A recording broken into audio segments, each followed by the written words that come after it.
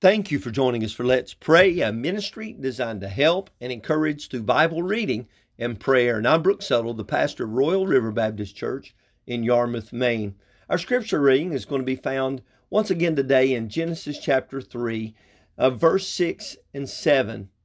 And when the woman saw that the tree was good for food, and that it was pleasant to the eyes, and a tree to be desired to make one wise, she took of the fruit thereof and did eat, and gave also unto her husband with her, and he did eat. And the eyes of them both were opened, and they knew that they were naked, and they sewed fig leaves together, and made themselves aprons. As we are looking at this thought of leadership, I wanted to read verses 6 and 7 to you again today, because I wanted to talk about the idea of the problems with complicity.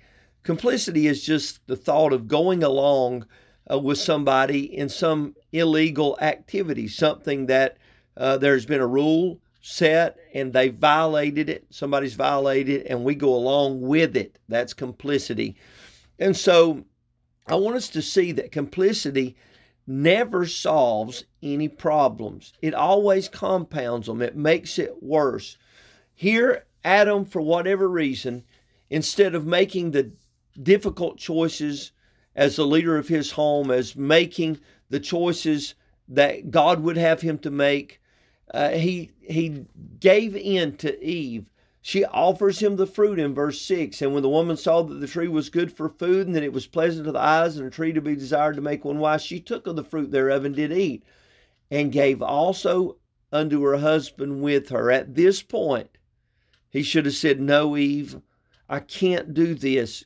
I love you, but I love God, and he told us not to do it, and I can't do it." But for whatever reason, it wasn't because he was deceived. We know that from the scripture. But he was complicit with her. He took the fruit, it says, in verse 6. It says, and he did eat. And so he thought this would maybe, if he couldn't have her, then it'd be better to die with her than to live without her. And so he participates. It's not going to resolve the problem. It's not going to take care of the issue. Matter of fact, we're going to find and we're going to recognize that the consequences of complicity are always more serious, detrimental, or harmful, and far-reaching than we could ever imagine. He never dreamed how difficult things were going to be. God had told them, the day you eat thereof, you're going to die. And certainly they did die. They were separated from God. And death always deals with separation. This death that they experienced was a spiritual death. The moment they took of this, they died spiritually. But that's not the only way they died. They began to die by degrees.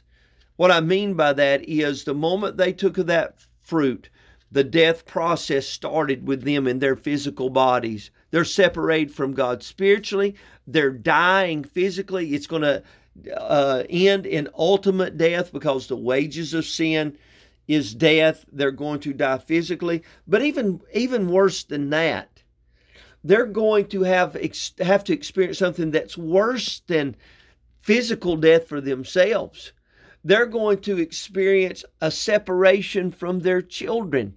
One of their sons, Cain's going to be born, and then Abel. And Cain is going to kill his brother.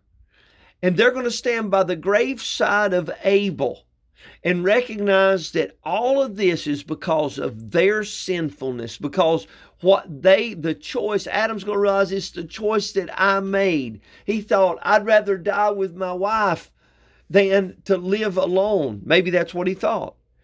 But he's going to understand now that by making the choice that he made, that now he's going to have a son that's in the grave. One's exiled away from them. He's driven away, just like they were driven out of the garden. So now their life becomes more difficult because the ground's producing thorns. Eve has more difficulty and in childbearing. She's going to suffer now where she wasn't before. All of these things have come upon them. And now they're going to have to die, and they're separated from God. God's going to make provision for that and make coats. There's going to be a sacrifice made It's going to represent the future sacrifice that's going to come through the Lord Jesus Christ. But they needed to recognize, Adam did, that the consequences of complicity are always more serious and harmful and far-reaching than he could have imagined. And we've been given this example. We need to follow this and recognize that as leaders, we can't be complicit with sin. We can't participate. We have to, no matter how difficult the decisions may be, we need to realize that the consequences are more serious than we could ever imagine. So we always need to do right. Let's go to the Lord in prayer. Heavenly Father, help us to do right. Even, Lord, when it looks like that complicity or joining in will take care of the problem. Maybe we don't think it'd be as bad as if we were complicit, if we did join in with whatever is going on. But Lord, would you help us to recognize that the consequences are far more serious than we could ever imagine.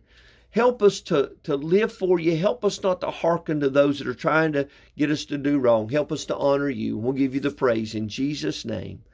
Amen. Well, thank you for joining us for Let's Pray. I hope it's been a help to you. If you have need of additional assistance, you may reach us at 207-899-7949, or you may contact us by going to our website at letspraynow.org. Till tomorrow, I hope you have a wonderful day. God bless you. Bye-bye.